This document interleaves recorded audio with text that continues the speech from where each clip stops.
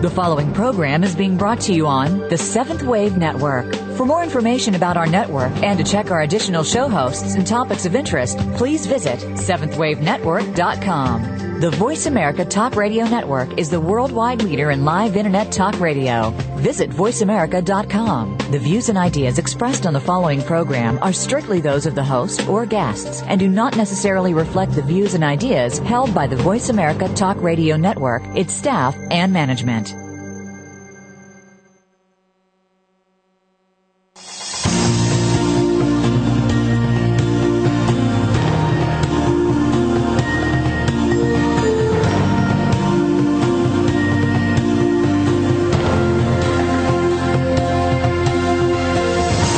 Welcome to Awakening to Conscious Co-Creation with your host, Peter Tongue. This program will provide the groundwork you need to advance your awareness and be involved in the approaching transformation in consciousness. Now, your host, Peter Tongue.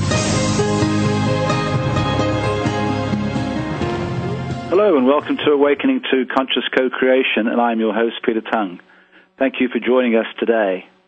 The intention in these episodes is to give you insights into how the planet is shifting in frequency and vibration to a new level of awareness and how you can be part of this grand awakening. Today I'm delighted to welcome to the show Dr. Carmen Bolter. Carmen has recently produced a 5-part DVD series called The Pyramid Code, which is currently showing on the documentary channel on national television.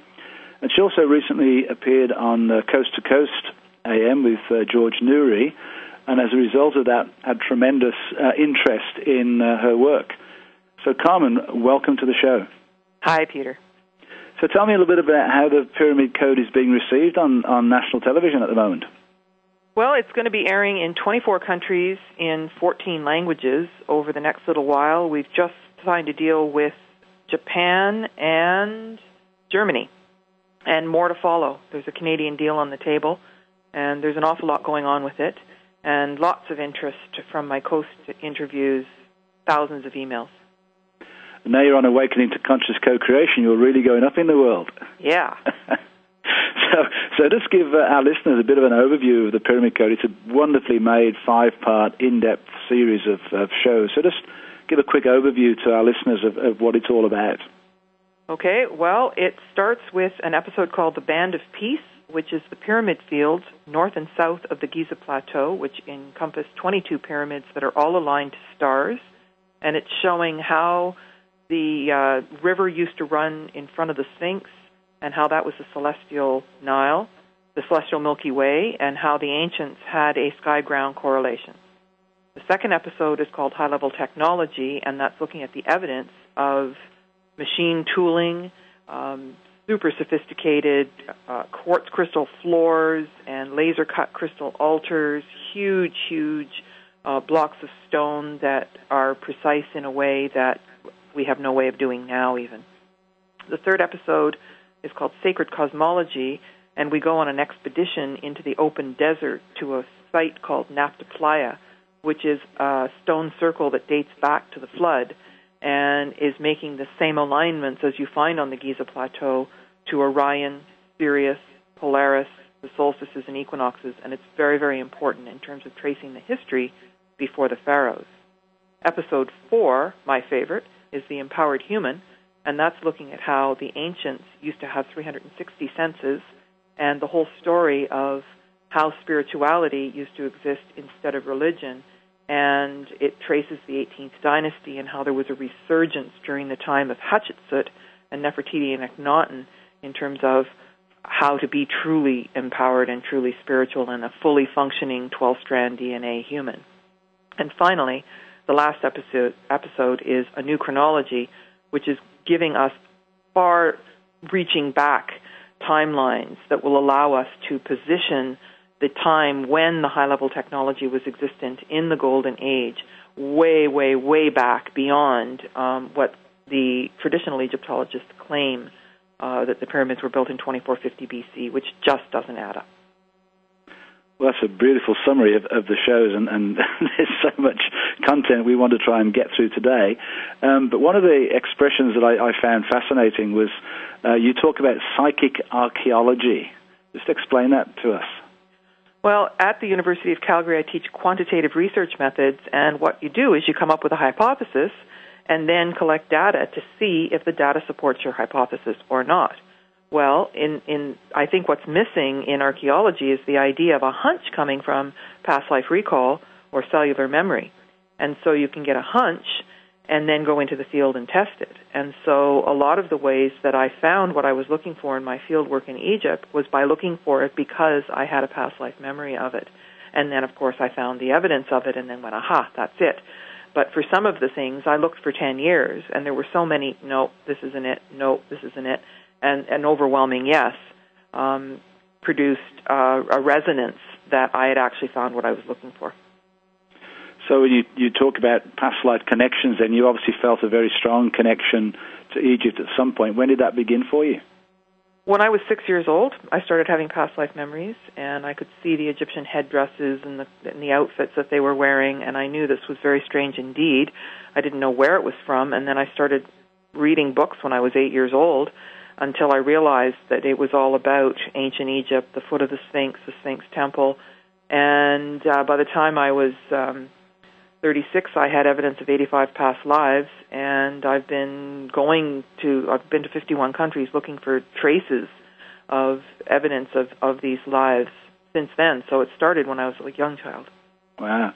So in many ways, you're not only connecting the dots of your incarnational lineage, but you're actually, each time you go to those places, you're bringing those pieces home to completeness for yourself.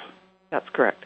What a wonderful double-edged gift you're providing for yourself and for us in the world. Mm-hmm. So you said that the pyramids clearly doesn't add up that they were built in 2450 BC. So what conclusions have you come to about when they were built? Well, I mean, we're never going to be able to put an exact dot on the calendar about it, but it just doesn't make sense. I mean, I think that perhaps the last renovation was 2450 BC, but the day that you paint your house isn't the day that your house was built. And so we have to look at the precessional cycle, which is a 26,000-year cycle, and there was a flood at the last golden age. They would have to have been built in a golden age. And so every time we go around, it's like 26,000 more years added to I don't think it could have been built right around the flood. And so I'm seeing John Anthony West in the Pyramid Code states at least 39,000 BC, and there's new evidence now that could even make it go further back. So I don't want to say when, but I like to say at least a certain age, and it's a long, long time before our modern age and before the dynastic period in Egypt. And just explain why they would have to have been built in a golden age. Just explain what a golden age is actually. Well, Walter Cruttenden, in his book Lost Star of Myth and Time, talks about the Earth being in a binary star system. And that checks out when you look in Starry Night Pro that we actually seem to be companion stars with the star Sirius. And they both work in elliptical orbits. And when they're close together, we seem to have more energy, a more refined consciousness. And when they're far apart, the whole thing moves slower, and we go down into an Iron Age. Now, these are the Vedic cycles. There's a lot more talk about this now, the precession of the equinoxes. And we are at the lowest level of consciousness possible in this cycle. And so we don't even have the technology to take the pyramids down. And because they're considered un-Islamic, they would be taken down if it was possible for us to do that. So in order to move 2.3 million stones that are up to 200 tons, we don't even have cranes that can do that now. And in order for the pyramids to be built in 20 years even, with 2.3 million stones, they'd have to be lifting and placing a stone a minute 24/7 for 20 years to get it there. So they had to have had a different type of technology altogether, and I think that there's evidence of anti-gravity and a number of other resonance fields that would have supported the energetics that would have allowed the architects and engineers, not slaves, to have built the pyramids. Wow. So the function that the pyramids performed then were probably not to be tombs. Well, pretty much everybody in the Pyramid Code says they couldn't have been tombs. Of the 67 pyramids in Egypt, they've never, ever found a mummy in a pyramid. Now, flat-topped pyramid, well, they call them pyramids, but a flat-topped structure with steps is considered a mastaba, and those are tombs. But the straight-sided pyramids are more energy devices.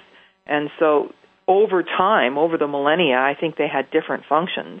They definitely generate energy, and they were used to help initiates in consciousness raising, and there were many different functions. Just as there's many different interpretations to hieroglyphic, it's not just a language, a verbal language.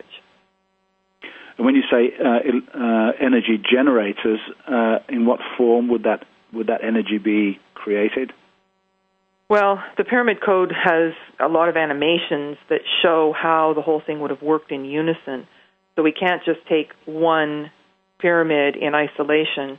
And what is not widely known is that under the whole entirety of the pyramid fields, north and south, for an expanse of 15 miles, is a honeycomb network of granite passageways and limestone aquifers, and there is evidence of the old riverbed running to the east of the temples, which are to the east of each pyramid, and the Nile would have flooded and filled up these water passageways, which would have gone through the zigzag passageways. And Emoto talks about this pouring water from one thing to the other, but there's also radon gas in granite, which is slightly radioactive, and there's crystalline matrix, and we run everything now with crystals. And so there would have been a tremendous charge building in the water molecule that then would have been directed to underneath the pyramids. And Chris Dunn talks about capacitors inside the Grand Gallery, which would have been able to blow the water molecule apart, and they would have been able to harness the hydrogen energy, which is an implosive energy instead of the static electricity that we have now. That is, it kind of pollutes. And so there would have been the actual energy power plant function, but also because of the location and the resonance fields and everything working together, it could have been a resonance field that actually was connected to the telluric currents on the planet, ley lines or dragon lines as they're known in Chinese tradition. That's a fascinating and long answer, which I need to take in, and we're coming up to our first break, so we'll continue this wonderful discussion with Carmen Bolter after the break. This is Peter Tung for Awakening to Conscious Co-Creation.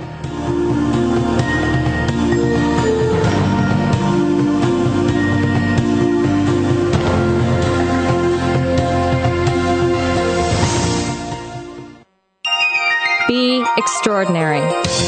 Seventh Wave Network.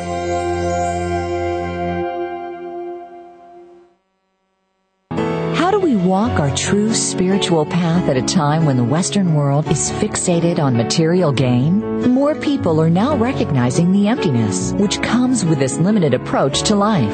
There is another way. 4 years ago, Peter Tung left his position as a high school principal with 30 years experience in the education system and turned to his true calling of a metaphysical life. He now uses his experience and wisdom to provide solutions to personal and organizational challenges. Peter offers corporate workshops and seminars, public meditations, radio interviews, healing sessions, and community visits to bring awareness of the new paradigm, the awakening to conscious co-creation. Visit petertung.com today to register for events and to purchase his transformative visualization meditation CDs. You can also download the meditation CDs as MP3s if you wish for listening on your computer or on the go. These are available now at petertung.com. Being Here with Ariel and Shia Kane is an ordinary person's guide to modern-day enlightenment. This show is an exciting exploration which opens the door to living in the moment. Don't miss Being Here. Tune in every Wednesday at 9 a.m. Pacific, 12 noon Eastern with Ariel and Shia Kane right here on the Seventh Wave Network. What's it like? What's it like? It's lonely. It's really lonely. I miss my brother. I miss my brother. I'm surrounded by other people, but it's not the same. I've got other people around me, but it's not the same. It's pretty scary, but I don't let it rattle me. It's pretty scary around here, but I don't let it rattle me. You always have to watch your back. There's no one to watch my back. I spend my whole day worried who's out to get me. I'm always wondering who's out to get me. But I can take care of myself. But I can take care of myself. No matter what, I'll keep my head up. No matter what, I'll keep my head up. It's not like I have a choice. It's not like I have a choice. This'll all be over in 5 years, 3 months, and 17 days. This will all be over in 5 years, 3 months, and 17 days. Go to jail for a gun crime and your family serves a sentence with you. Something to think about before committing a gun crime. Gun crimes hit home. This message brought to you by Project Safe Neighborhoods and the Ad Council.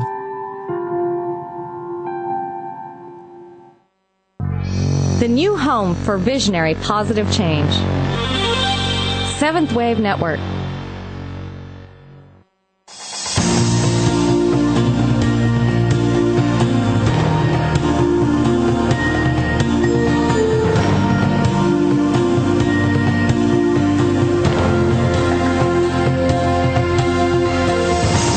Listening to Awakening to Conscious Co-Creation with Peter Tongue.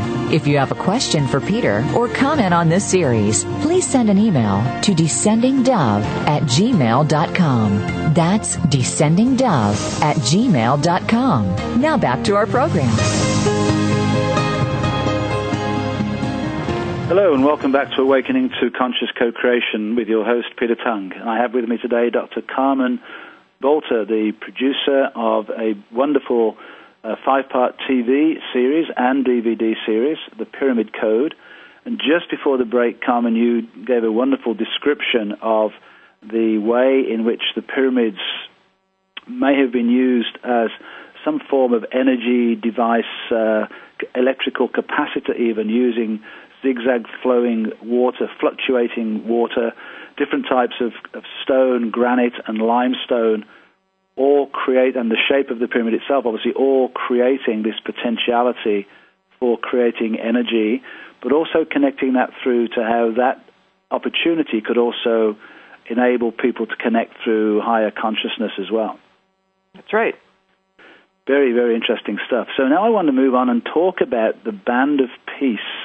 And looking at, rather than one or two pyramids, the field of pyramids and the significance of that connection to the star constellations. Well, when you look at a lot of frescoes in Egypt, and particularly the ceiling of the first hypostyle hall of this Temple of Dendera in Dendera, you'll see that you've got a solar boat. Orion, or Osiris, who's represented by Orion, is standing in the center of the boat. He's pointing his sword, and then you look above, and there's a cluster of 6 or 7 stars, and then Isis is behind him with her arm around his waist. And I found that curious. I mean, a lot of people look at that and see, the patriarch is there and the little woman is behind him, and I'm like, no, that's not it at all, because Isis has always represented Sirius, and as I mentioned, Osiris represents Orion, and those little star clusters look like the Pleiades. So I went into Starry Night Pro, and I typed in the names of those planets and the Milky Way. And what I saw was that Sirius is always behind Orion, and if you look in the direction from the belt of the sword, you'd see the Pleiades, and then the Milky Way is to the left of this, which is exactly how it is in the sky-ground correlation in Giza, if the Nile was where it had been. And now it's migrated 8 miles to the east, and that would take a good long time, geologically speaking. And so what I did was I rotated. You can move things in Starry Night Pro 50,000 years back and 50,000 years forward. And what I noticed is that configuration is never separated. And you can take other star systems, and within a few years, it just blows apart and it isn't connected anymore. And so what the ancients understood is this configuration of stars that always stays together. And that is astounding, because it's only in recent history that we've had access to such powerful programs as Starry Night Pro, and it's clear as a bell that that's the configuration. And so Sirius would represent Abu Rosh, and the belt of Orion is Giza, and the Pleiades is Abu Sir, and then Andromeda is in front of it, which would be Saqqara and Dashur. So it's a sky-ground correlation. Now, if you were going to go and walk around the pyramids without knowing this, you would think, gee, they just scattered their pyramids any which way. But even like the basic volume of the stars seems to be represented in the configuration. So it's really quite profound. And why was it important to build the pyramids as a reflection of those stars on the planet? What was the benefit? What was the connection that the human race were making at that point? Well, that is still up for debate. And you say human race. I'm starting to wonder. Was that a mistake? If it was them, or recently now there has been a major find in South Africa where they also have 3 pyramids that are aligned to Orion, and they have what's called Adam's Calendar that was discovered by Johann Heine and Michael Tilliger, and it aligns to all of the same things as Stonehenge and Giza, and he's calling it, there's been 3 million structures approximately found through ground-penetrating radar and aerial photography in an area that's larger than Los Angeles, New York, and Johannesburg put together. And he's calling it the lost city of Enki and relating it to what Zecharia Sitchin's been talking about for 20 years without any evidence of the Anunnaki. So all of a sudden in the last couple of weeks, I'm revising my idea of who it was and why, because apparently these structures are also repeated in the mind-blowing possibility of Mars. So it's interesting how new facts come along and turn around what we think. Now, whether whoever built them and why, it's a reflection of what really truly goes on in the heavens, and it's a marker for when planetary cycles come back. So we see that the Mayan calendar is marked there, the precession of the equinoxes, the heliacal rising of Sirius, the alignment to the constellation of Leo.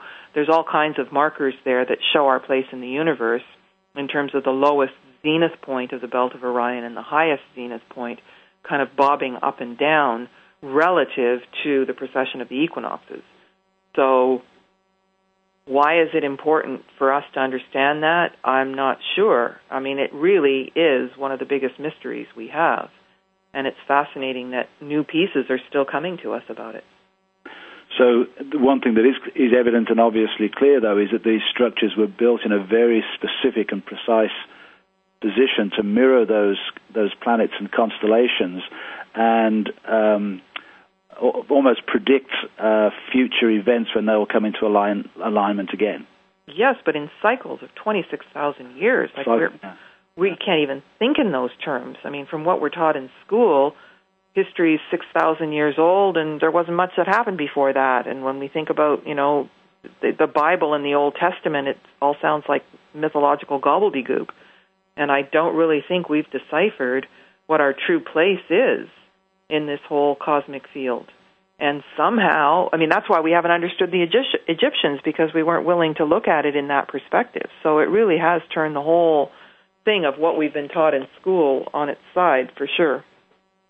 Now, there are also lots of artifacts that you yourself have observed, both actual physical artifacts and hieroglyphics in the different temples and sites. And one of those is Abu Ghraib, where on the Pyramid Code they show clearly a magnificent crystal altar, but also these stone basins. And clearly, well, it certainly appears, as you said right at the beginning, as if these things have been machine tooled, some sort of laser cut, both in straight lines and in circles. And these structures are just lying there in Abu Ghraib. So what is your sense about all of that?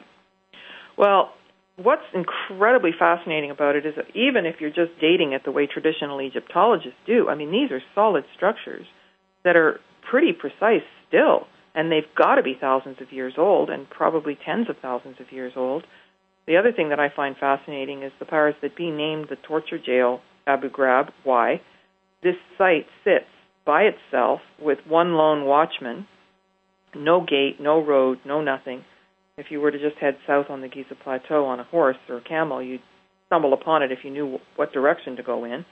And it's solid pieces of polished quartz crystal The inner circle, which the indigenous wisdom keeper Hakim on the series says is the lid of a shaft that goes down 180 feet, is 6 feet across, a circle, and then there are pointed slabs of crystal that are about 3 feet high that point to the 4 cardinal directions.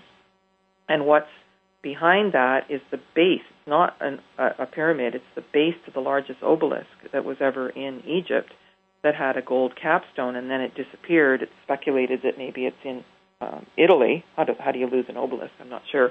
And then these basins were found by Sir Walter Emery in the early 1900s, and they're all lined up. There's 9 of them, but Hakim is pretty clear that there's more. And they were going to bring them to the museum. They didn't know what to do with them. But there are these round holes, and they have the audacity. They're probably about, 16, 17 inches across. And they say that they were for bulls, to put the bull in and to do sacrifices. Well, first of all, the quartz would be stained with blood, but you can't fit a whole bull in a basin that's 17 inches across. It's like trying to put a bull in your kitchen sink. Exactly. But there are also these round holes that are probably 3 inches across, and they're absolutely perfectly cut. And then the top of it are these little circles that go around that are little bumps that look like gears, cogs in a wheel. Now, the shape of them actually resembles a satellite dish because they're shallow.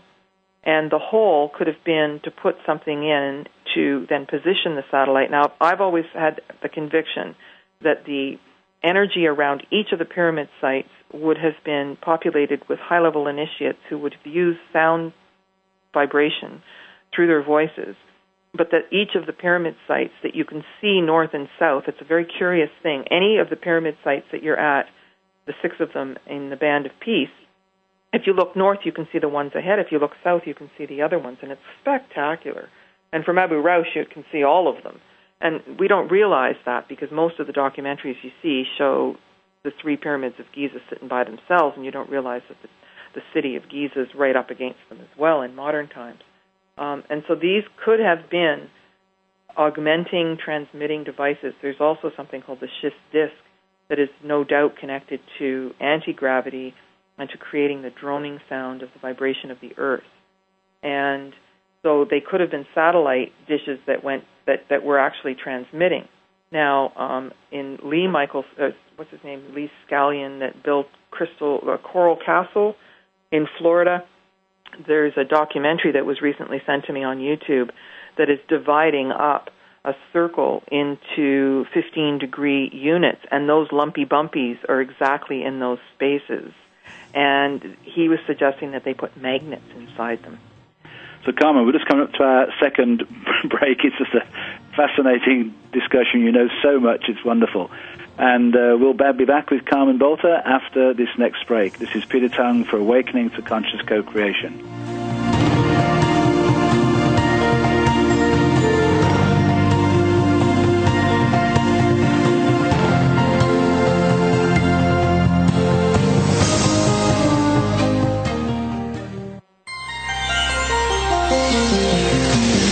Taking you to the threshold of a dream and beyond.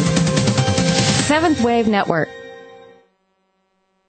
Dad, can I ask you something? Sure, what's up? There's this girl I kind of like. Well, if there's one thing I know, it's women. Really? Well, they didn't call me Velvet for nothing. I don't get it. Smooth. I was smooth. Oh. Anyway, it's easy. You just got to impress her. Show her how strong you are. Okay, but how? Just, pick up a lot of heavy things around her. Like what? I don't know, desks, chairs, people. Grunt, if you have to. Grunt? Yeah, be like, ugh! Try it. Ugh! Ugh! See? There you go. And you should dress up. Start wearing a shirt and tie. I'll look like a dork. No, you'll look successful. Okay. And finally, you can start using my cologne. The ladies love it, so don't be shy. Splash it on. Thanks, Dad. You don't have to be perfect to be a perfect parent. When you adopt a child from foster care, just being there makes all the difference. To find out how you can adopt, please visit our website at adoptuskids.org or call 1-888-200-4005. A public service announcement brought to you by Adopt US Kids, the U.S. Department of Health and Human Services, and the Ad Council. How do we walk our true spiritual path at a time when the Western world is fixated on material gain? More people are now recognizing the emptiness which comes with this limited approach to life. There is another way. For years ago, Peter Tung left his position as a high school principal with 30 years' experience in the education system and turned to his true calling of a metaphysical life. He now uses his experience and wisdom to provide solutions to personal and organizational challenges. Peter offers corporate workshops and seminars, public meditations, radio interviews, healing sessions, and community visits to bring awareness of the new paradigm, the awakening to conscious co-creation. Visit petertung.com today to register for events and to purchase his transformative visualization meditation CDs. You can also download the meditation CDs as MP3s if you wish for listening on your computer or on the go. These are available now at petertung.com. Listening on a higher dimension. Seventh Wave Network.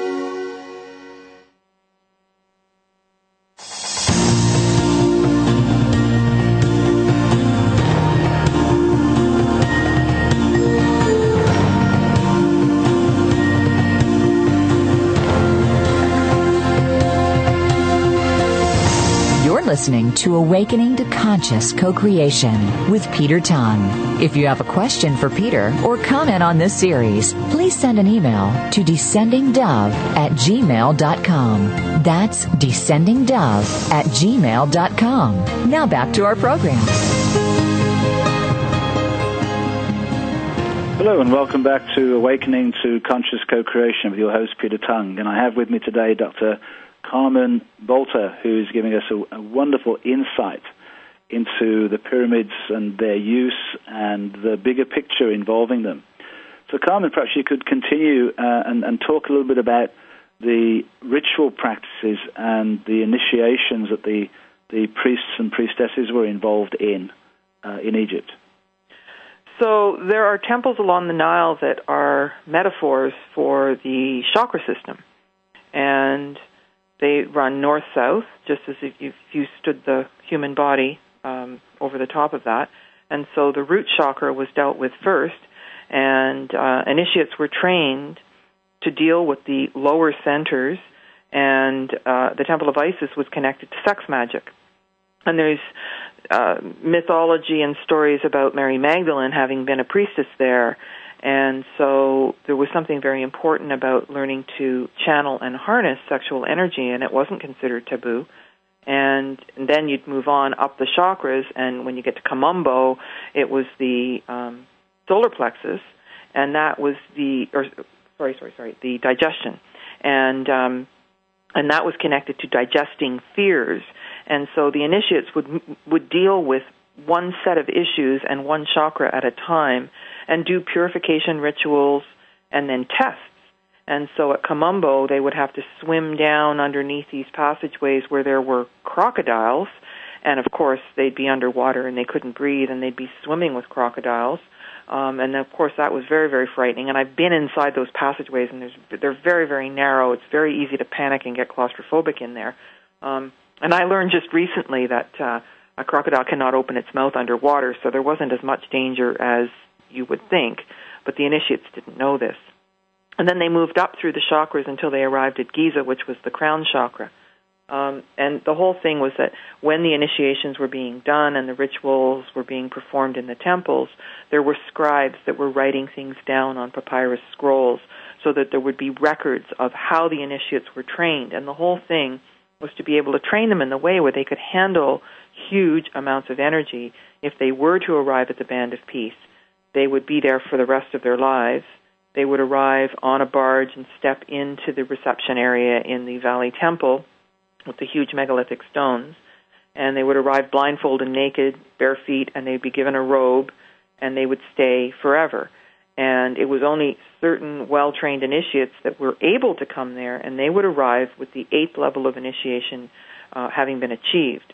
But they couldn't get to the 9th level without doing individual initiations through the High Priestess, who would travel from the Sphinx Temple underneath the Grand Causeway to the initiation chamber under the second pyramid, and then the priestesses would meet them. Priests and priestesses would meet the High Priestess, who would supercharge them inside the pyramid into the 9th level. And what that was is the ability that would give them the ability for the transmutation of the atom.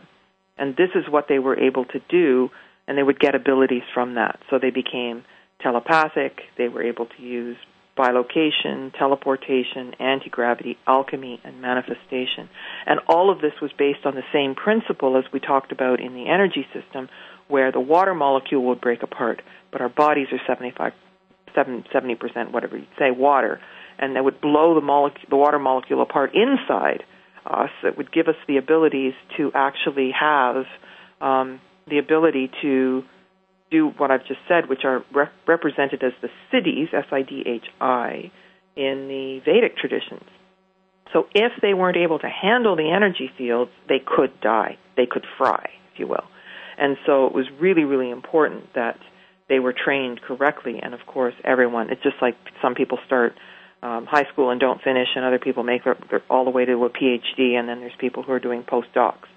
So the Band of Peace definitely would have been for the postdoc initiates, if you will. Right. And so at the end of this, then, they would have been essentially fully realized human beings able to travel to the other realms to experience other worlds. Exactly, and that's what we talk about, the empowered human that had full spectrum senses. And Hakim talks about that as 360 senses, which means that the chakras would blend, and they could see pictures hear pictures and see music, and all of this cross-sensory knowing.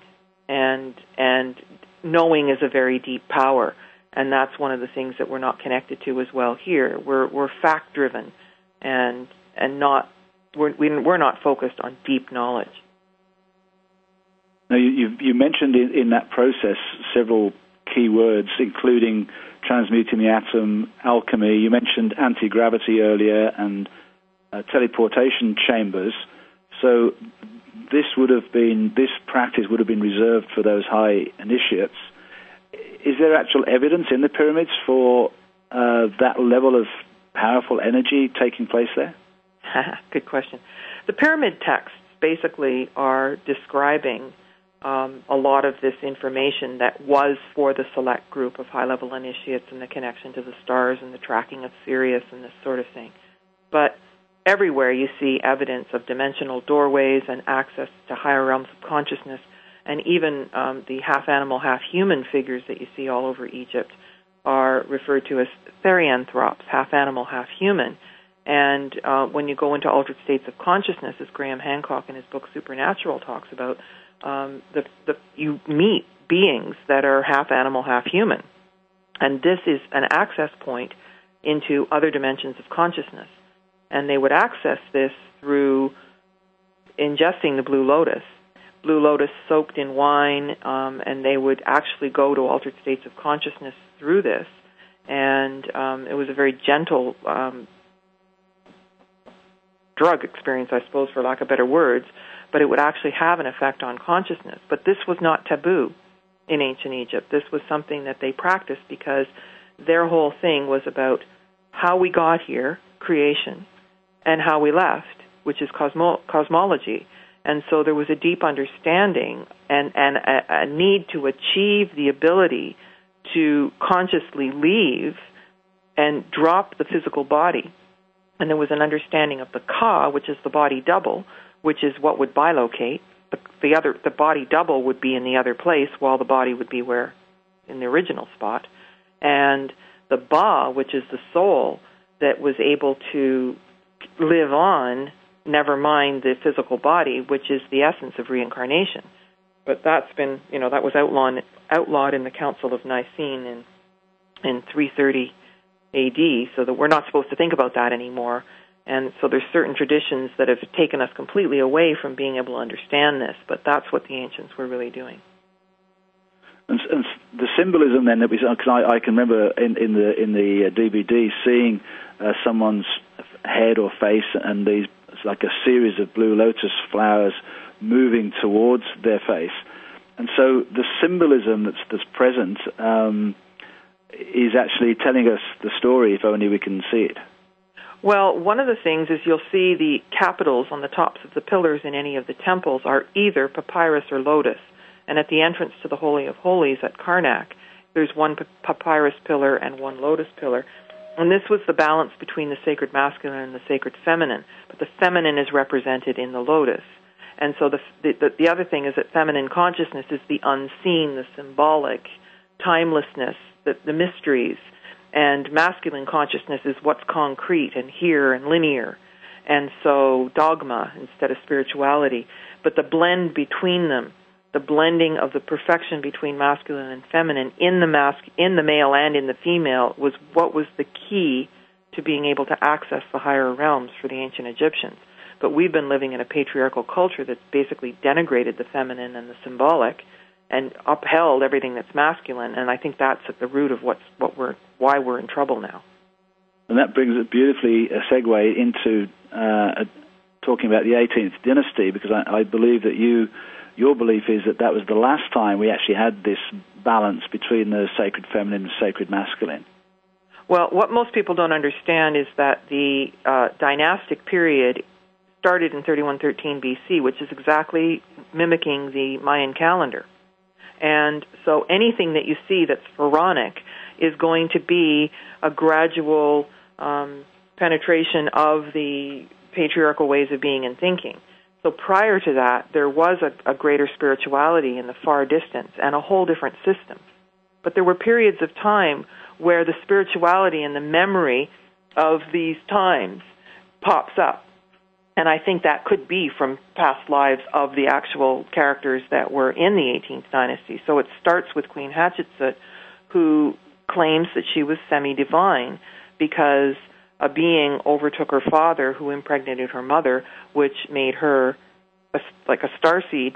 And so she would, if you trace the family tree in a correct way, if you do 18th dynasty family tree and find 10 websites, there'll be 10 trees, because nobody really knows how that went down.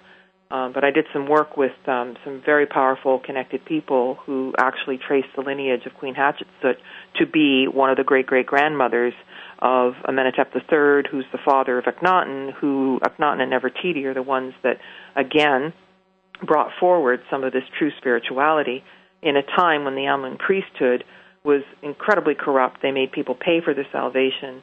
The populace had to pay half their taxes in order to secure a safe passage to the other side. And it was all very disempowering, give your power to the priests instead of being empowered. And so Akhenaten and Nefertiti said, forget it, we're not doing this, we're closing the temples, we're moving to Amarna, which is a space in the middle between the two capitals, and they started over again. And they were hated by the Amun priesthood, who weren't going to make money off people paying for their own salvation. And so right to this day, pretty much anything you read about Akhenaten says he's crazy, he was deformed, everything was wrong with him, he was a heretic. But interestingly, the rest of the world is modeled now on how, if you don't get caught, it's not wrong, on the Amun priesthood instead of living in truth. And Akhenaten and Nefertiti probably had it right. Queen Hatshepsut would have been known as the best pharaoh if she hadn't been female. So, Carmen, we're coming up to our last break, and we'll continue. I'd love to talk to you a little bit about your views of the upcoming 2012 on our return. This is Peter Tung for Awakening to Conscious Co-Creation.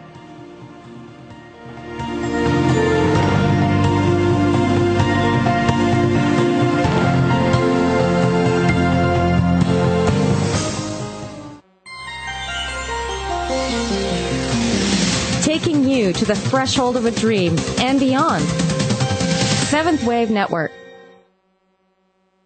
How do we walk our true spiritual path at a time when the Western world is fixated on material gain? More people are now recognizing the emptiness which comes with this limited approach to life.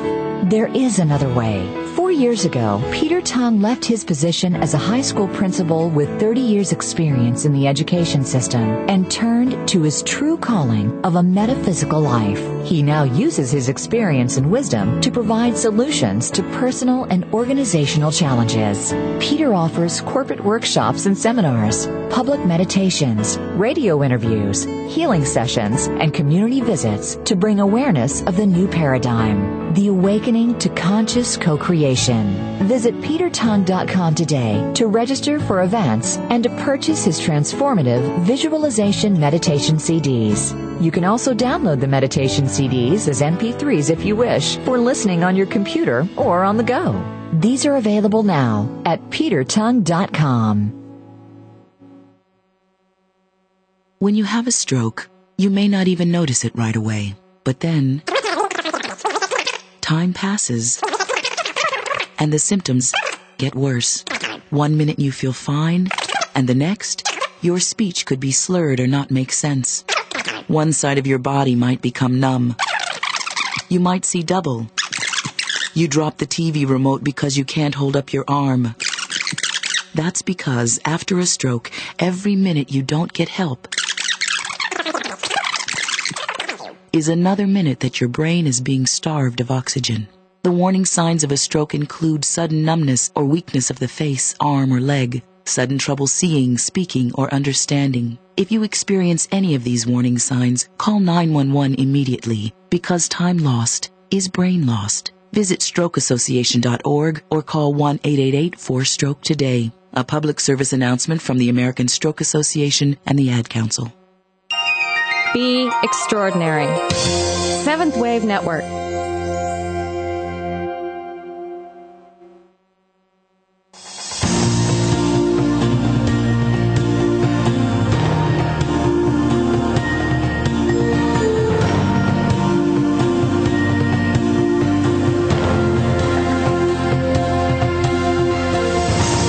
Listening to Awakening to Conscious Co-Creation with Peter Tung. If you have a question for Peter or comment on this series, please send an email to descendingdove@gmail.com. That's descendingdove@gmail.com. Now back to our program. Hello and welcome back to Awakening to Conscious Co-Creation with your host Peter Tung. And just before the break with Carmen Volta, Carmen was explaining to us 5,000 years ago in 3113, the time when Akhenaten, Nefertiti, and Tutankhamun were living in a Amarna in what was a balanced masculine-feminine time. So Carmen, just if you wouldn't mind, bring that forward from then to now and what you believe has been taking place over the last 5,000 years. And what that's going to lead to into the 2012, which everybody's got great interest in. Well, let's just clarify. 3113 was the first dynasty, and the 18th dynasty was 1350 to 1450 or so, okay. BC, and that's when Nefertiti and Akhenaten and Hatshepsut were.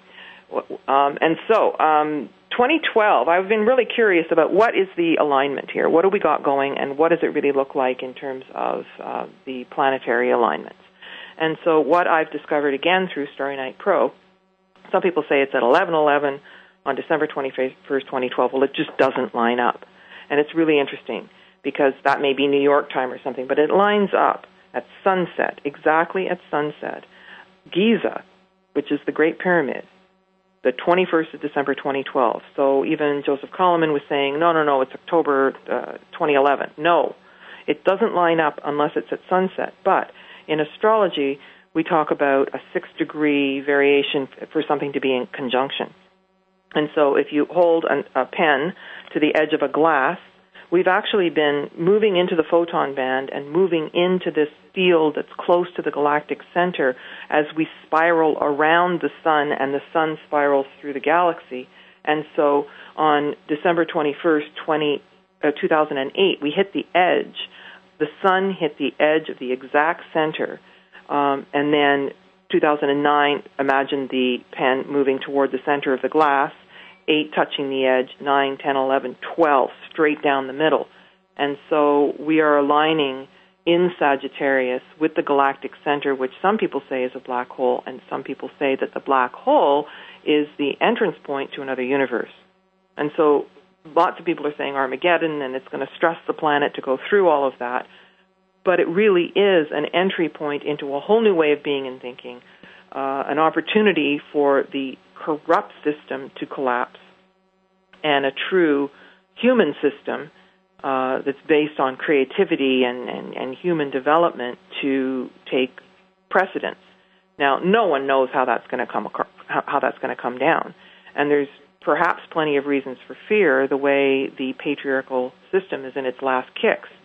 But I say that over time we'll come to see this 5,000-year cycle as the patriarchal hiccup, because everything that came before it was matriarchal, and matriarchy doesn't mean women controlling men, it means balance, and that we have a true opportunity to come back into balance and into a true spirituality and move our way toward another golden age. So you're very hopeful about this shift on that date? Well, I am, and I still, I mean, I'm not going to watch the movies, that are all negative. Nor am I. And I do hear, though, that there are some solar flares and pole shift possibilities and that sort of thing. But I can only hope that we're going to land on our feet, and the shakedown is going to shake off the negative system. So just a clarification for me then, so you see that date, the sunset of Giza, as literally the turning point from the darkness back towards the light, from the patriarchal to the balanced society? I do, and I use the metaphor that when we're coming into to solstice, December solstice, it's getting darker and darker and darker, and it's almost suffocating, and then we turn the point, and even though we've got one more minute of light, the day after solstice, winter solstice, we feel better. And every day we feel a little better because we're climbing toward the light. And that's a big distinction between the day before solstice, where we're feeling just absolutely crushed by the lack of light. And within a few weeks in the spring, it's beautiful and bright and clear, and there's new life coming to the planet. That's right, and I think it's a powerful metaphor. Yeah, absolutely. So, Carmen, just give us some information about your upcoming events. I know you've got a tour that you're leading yourself, and then we'll talk about the Africa connection again. But just give us some update information. I'm taking a group to Egypt. I've been doing this for 14 years, and we're going to be inside the Great Pyramid, private meditation on 10-10-10, and the trip is from October 7th to 21st. And pretty much everything in the Pyramid Code I'm going to take you to, if it's humanly possible. You'll see most of what's in the series. Wow, that's an incredible opportunity. And how can people find out more information? What's your website for that? It's pyramidcode.com, and the contact information has my email, and that's the best way to connect it. The information about the trip is not on the website. People can just ask me for the itinerary. Okay. So it's www.pyramidcode.com. Yeah. Fantastic. And now just tell us a little bit more about your involvement. You mentioned the Adams Calendar and Michael Tellinger earlier in the show, but you're now actually going to be heavily involved in that excursion and research. Well, Michael has been doing a lot of work over the years, and he saw the Pyramid Code, and he approached me last week, actually, about directing and producing a documentary series that went with the new find that he's calling the Lost City of Enki that I mentioned.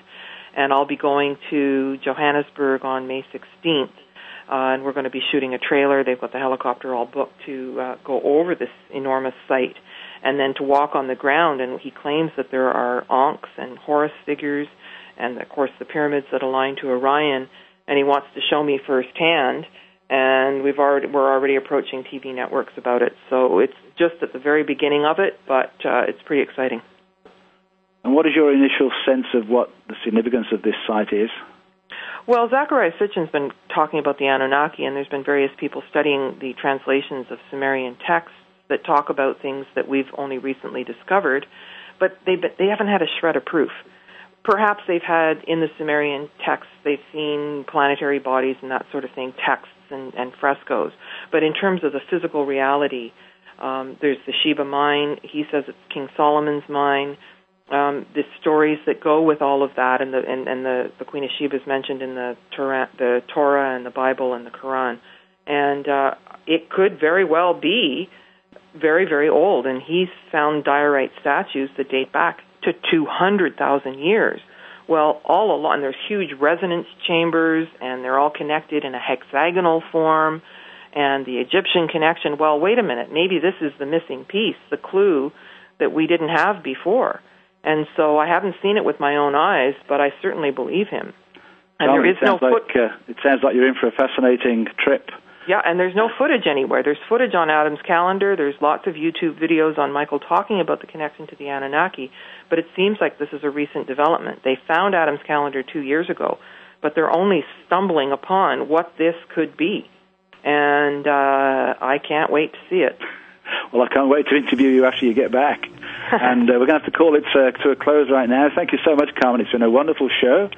Next week, I'm talking with little grandmother Selena Water Eagle about the 13 clan mothers and the sacred feminine. Thank you so much for joining us today. I hope you're enjoying the show. This is Peter Tung for Awakening to Conscious Co-Creation.